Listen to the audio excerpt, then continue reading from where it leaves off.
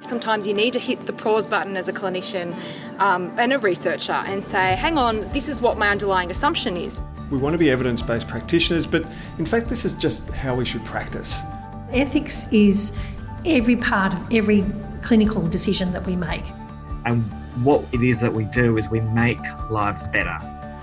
Welcome to Speak Up, the Speech Pathology Australia podcast.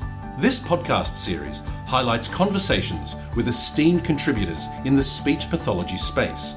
We explore key issues in the profession in a short and easy to listen to format. Let's hear what this week's contributors have to say. Hello, this is Jane Delaney from Speech Pathology Australia. Today I have the pleasure of speaking with Pamela Thuan. Pamela is a certified practicing speech pathologist with over 19 years working with school-aged children in government and special schools in Australia. She has particular interest in language and literacy skills in primary and adolescence, transdisciplinary learning, and coaching of teachers, speech pathologists, and speech pathology students. It's great to be talking with you today, Pamela. Thank you. It's great to be here. Pamela, could you tell me a little bit about yourself and your career as a speech pathologist?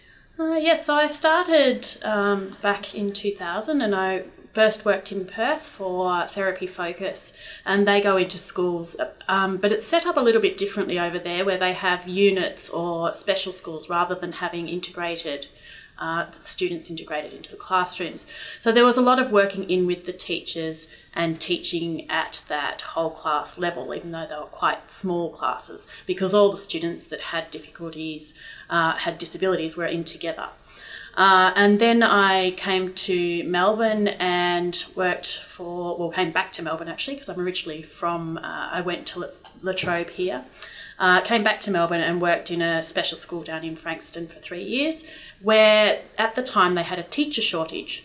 So they combined two classes that had very high language needs, and I team taught with a teacher. So I was the speech pathologist and she was the teacher. And I guess that gave me a solid understanding of how to work with a whole class level. And I learned so much from that teacher in regards to looking at the whole class and noticing everything that was happening. And it was a really big learning curve for me because, of course, those skills aren't taught at the university level, or certainly weren't when I was there. I then went into the mainstream schools in Victoria and started teaching there. And I was working there for a few years when I started working in the Frankston North area, where there are very, very high language needs.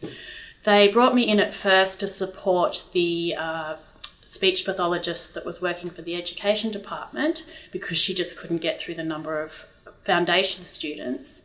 They had 24 foundation students, and all of them except for two had come up as needing full language assessments. So I was assessing them all and thinking, well, what exactly do they want to do with this? And thinking, really, it wouldn't just make sense to see them as whole class. They were split across two classes because they had two foundation grade 1 classes. And so I talked to the teachers and said, would you rather I worked with some of them, or would you want me to work in with you and actually show you how you could work with these children? Because a lot of them, they were coming to school like 2-year-olds. Some of them could only speak one-word sentences. They weren't yet putting 2 words together. They didn't know many verbs. They just had a few nouns, those sorts of things. So very, very basic language, just because it was a very low socioeconomic area.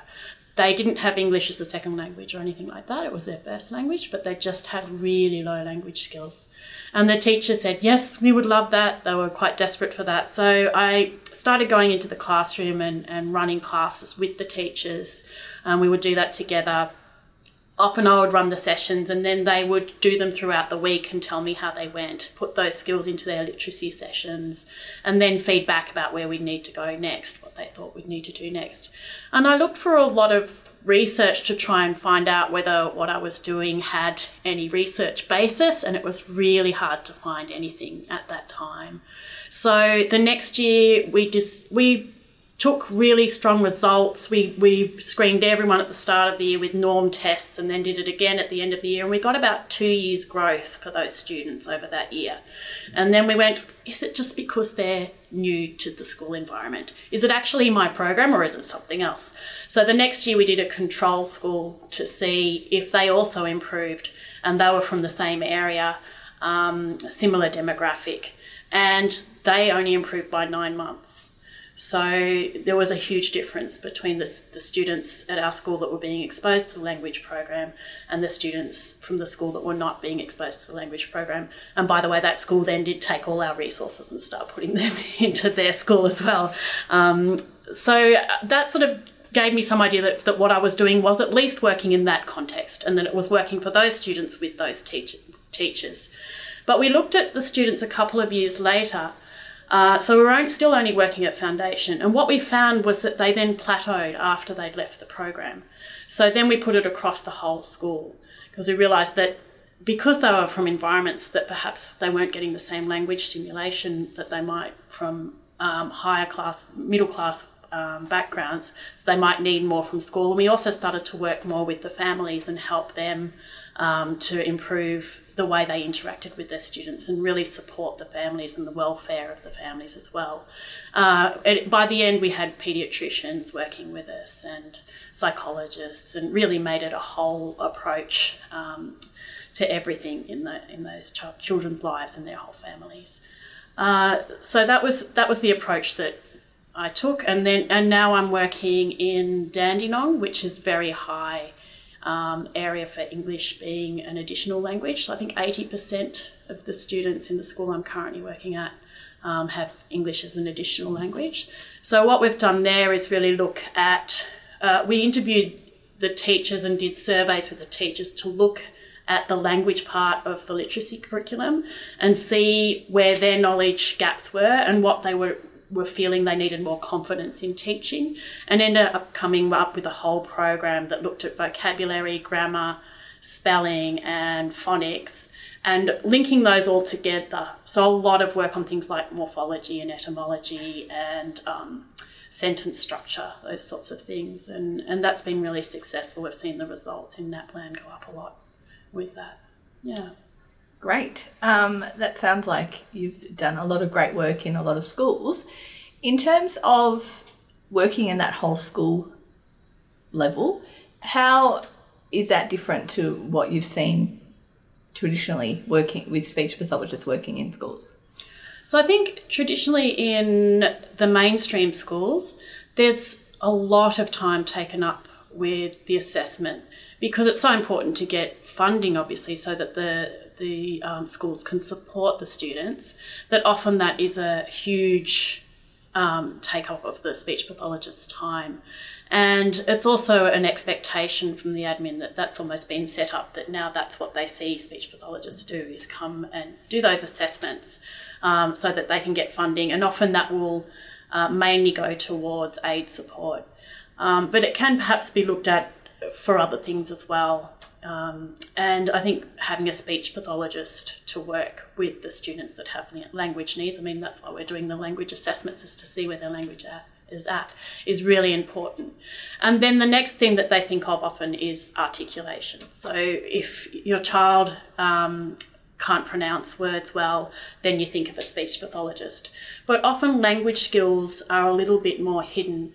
So perhaps it will be that a child has really difficult behaviour, and it's because they're not understanding what's going on, because their receptive language is low, or they're not able to express what they need because their expressive language is low.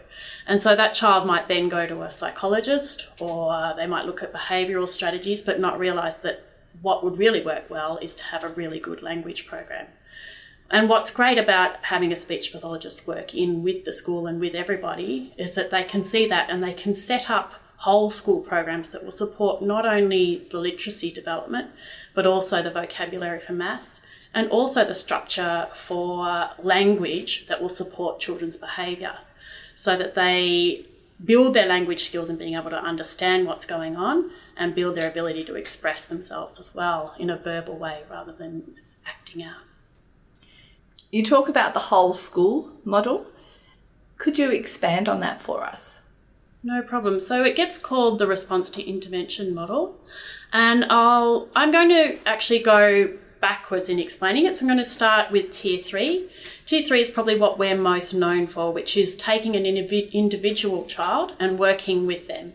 Now, generally we do this when there's very complex needs. So perhaps they have dyspraxia or they have trouble with fluency, those sorts of things that really need that one-on-one intervention. Then we go to the small group model, where if children in the classroom are not getting enough from the whole school model, they might need a little bit of extra to catch up. But it really should, at that small group, be the same as what they're doing in the classroom. It's like extra input of what's happening in the classroom.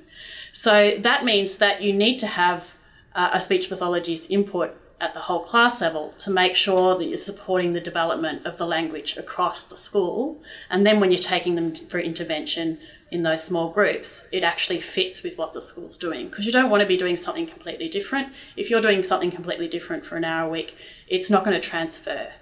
So that's where the whole school model becomes really important. And knowing what the school does, knowing what their annual implementation plan is, what their goals are, what they're going to be judged on, what the expectations of the teachers are. If you understand all of that, it makes it so much easier to then know how you can support the children that are with those teachers, and support the teacher in supporting those children, and support the whole school in supporting those children. Because, of course, that's what everyone wants to do. But if they've got pressures coming that look different to what pressure you're putting on, then they think it's an extra thing they're being asked to do, instead of seeing you as a support that's coming in to help them reach the goals that they're already working towards.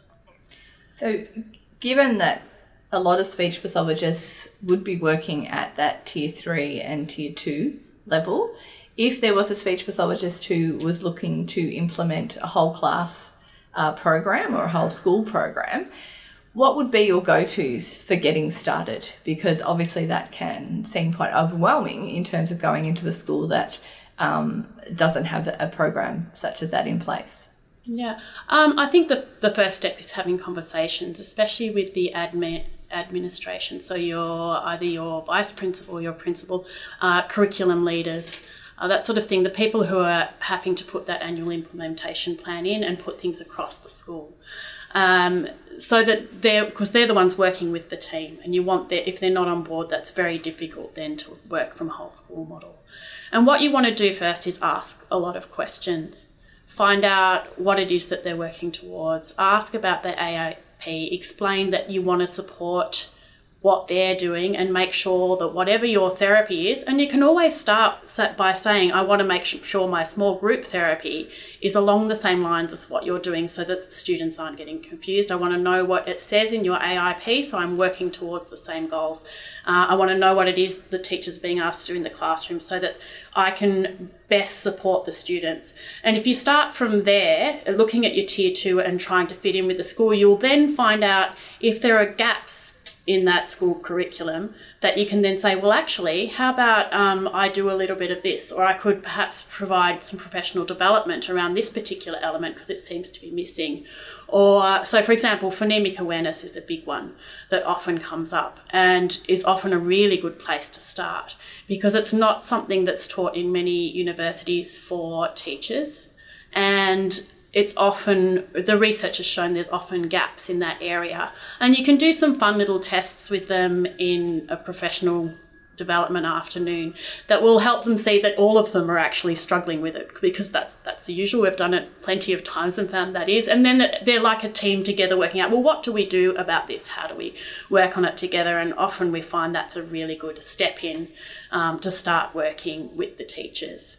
Yeah. So, and I guess just them understanding that because we don't have to work across every single subject or even the whole of the literacy curriculum, because we're just really doing the language part, we become quite specialised in that. It doesn't mean we're smarter, it doesn't mean we have better skills overall. It's just we've got time to focus on that one area, develop our knowledge in that particular area, and then support teachers who haven't got time to be specialists in that area in developing their knowledge.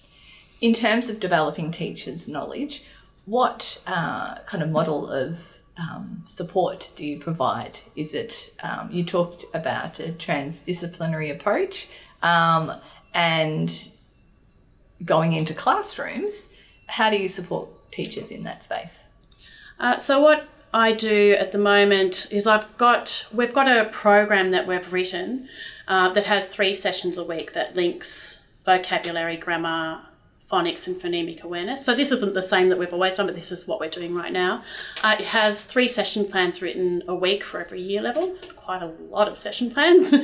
And the teachers can then book me in if there is any plan that they're not sure how to do. So let's say there was a session plan and it was on how to teach complex sentences. And they said, I'm not sure. I've had a look at the plan, I'm not sure, can you have a go? Then I would go in and model it. But what we also do is have a different, so we've got middle, junior and senior school and also the EAL school. So we have a different focus each term. So first term I was working with the 1-2s most of the time and I would go in and model 2 sessions a week for each of them. Then term 2 it was the 3-4s, then term 3 it was the EAL school, and now I'm working with the 5-6s. So even if teachers don't book me in, I've got those sessions booked every week that I go in and they then get it modelled to them for that term. And they have said they find that really useful. And a lot of the teachers are a little bit daunted by the idea of booking you in. So having it set and you just going in and doing it makes them feel much more comfortable. Eventually you can then go to the coaching model, which we have done with the foundation teachers because they've been doing it for a lot longer because we started with foundation. So now we would go in, they will run the class, and then we can go through it with them afterwards and say, how do you think you went, and actually provide feedback. And it's been very positive. And we did go and do, and I would recommend doing a course on giving feedback or on coaching before doing that, just to make sure that you set it up as a really positive thing. Yeah. Excellent. Could you talk about the challenges that you've experienced working within the RTI model or in a whole school approach? Yes, definitely. I think your first challenge is making sure that administration is with you, that their view of speech pathology is the same as what you're wanting to provide. So sometimes that takes a lot of discussion and maybe even them seeing some of the results. If you've got data to show what you can actually do for the school, that can help as well. And just showing where other schools have moved NAPLAN results can help because that's something that principals are very much judged on, is how their NAPLAN results are moved. Also knowing the curriculum. So if you go in and you don't know the curriculum well, that can be a bit of a difficulty. So getting to really know it, and that's something we're not taught in uni, so that's something that you really have to research yourself. The other thing that can be a challenge is working with some teachers. They can find it very intimidating having someone come into the classroom. Now, I think that's changing overall. I think classrooms have become much more open. There's a lot more team teaching, and that has become a lot easier because of that. They're more used to people coming into their classroom and watching what they're doing or doing things with them.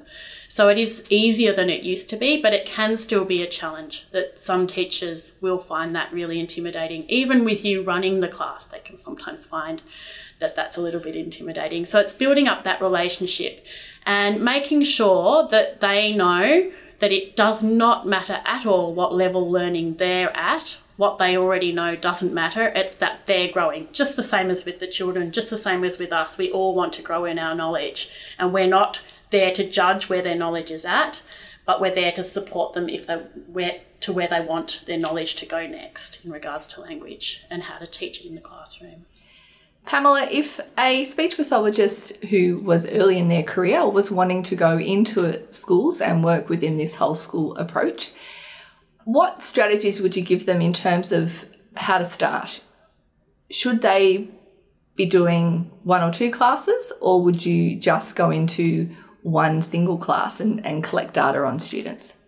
It might depend on the size of the school, but generally you would start with either one cohort or one class.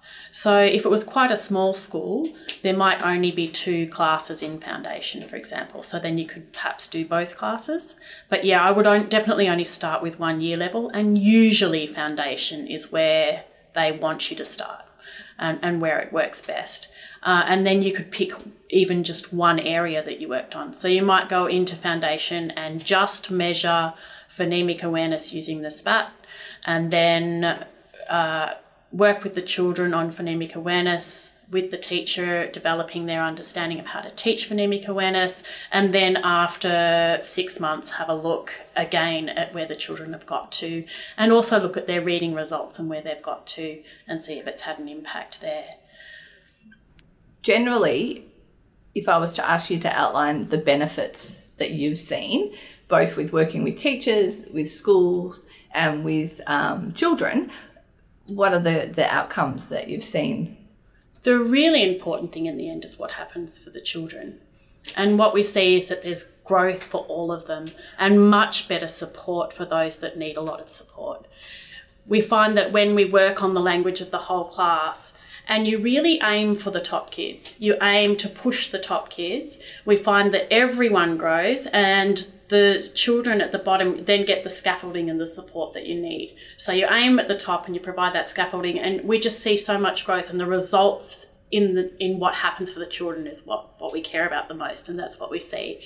But you get the greatest amount of growth for children if you can work with as many adults as possible, because it's as many adults as possible that will spread that knowledge and will reach as many children as possible. So if we're just working with one individual child at a time, we don't get to very many children. But if we're working with adults, you help so many more children by doing that.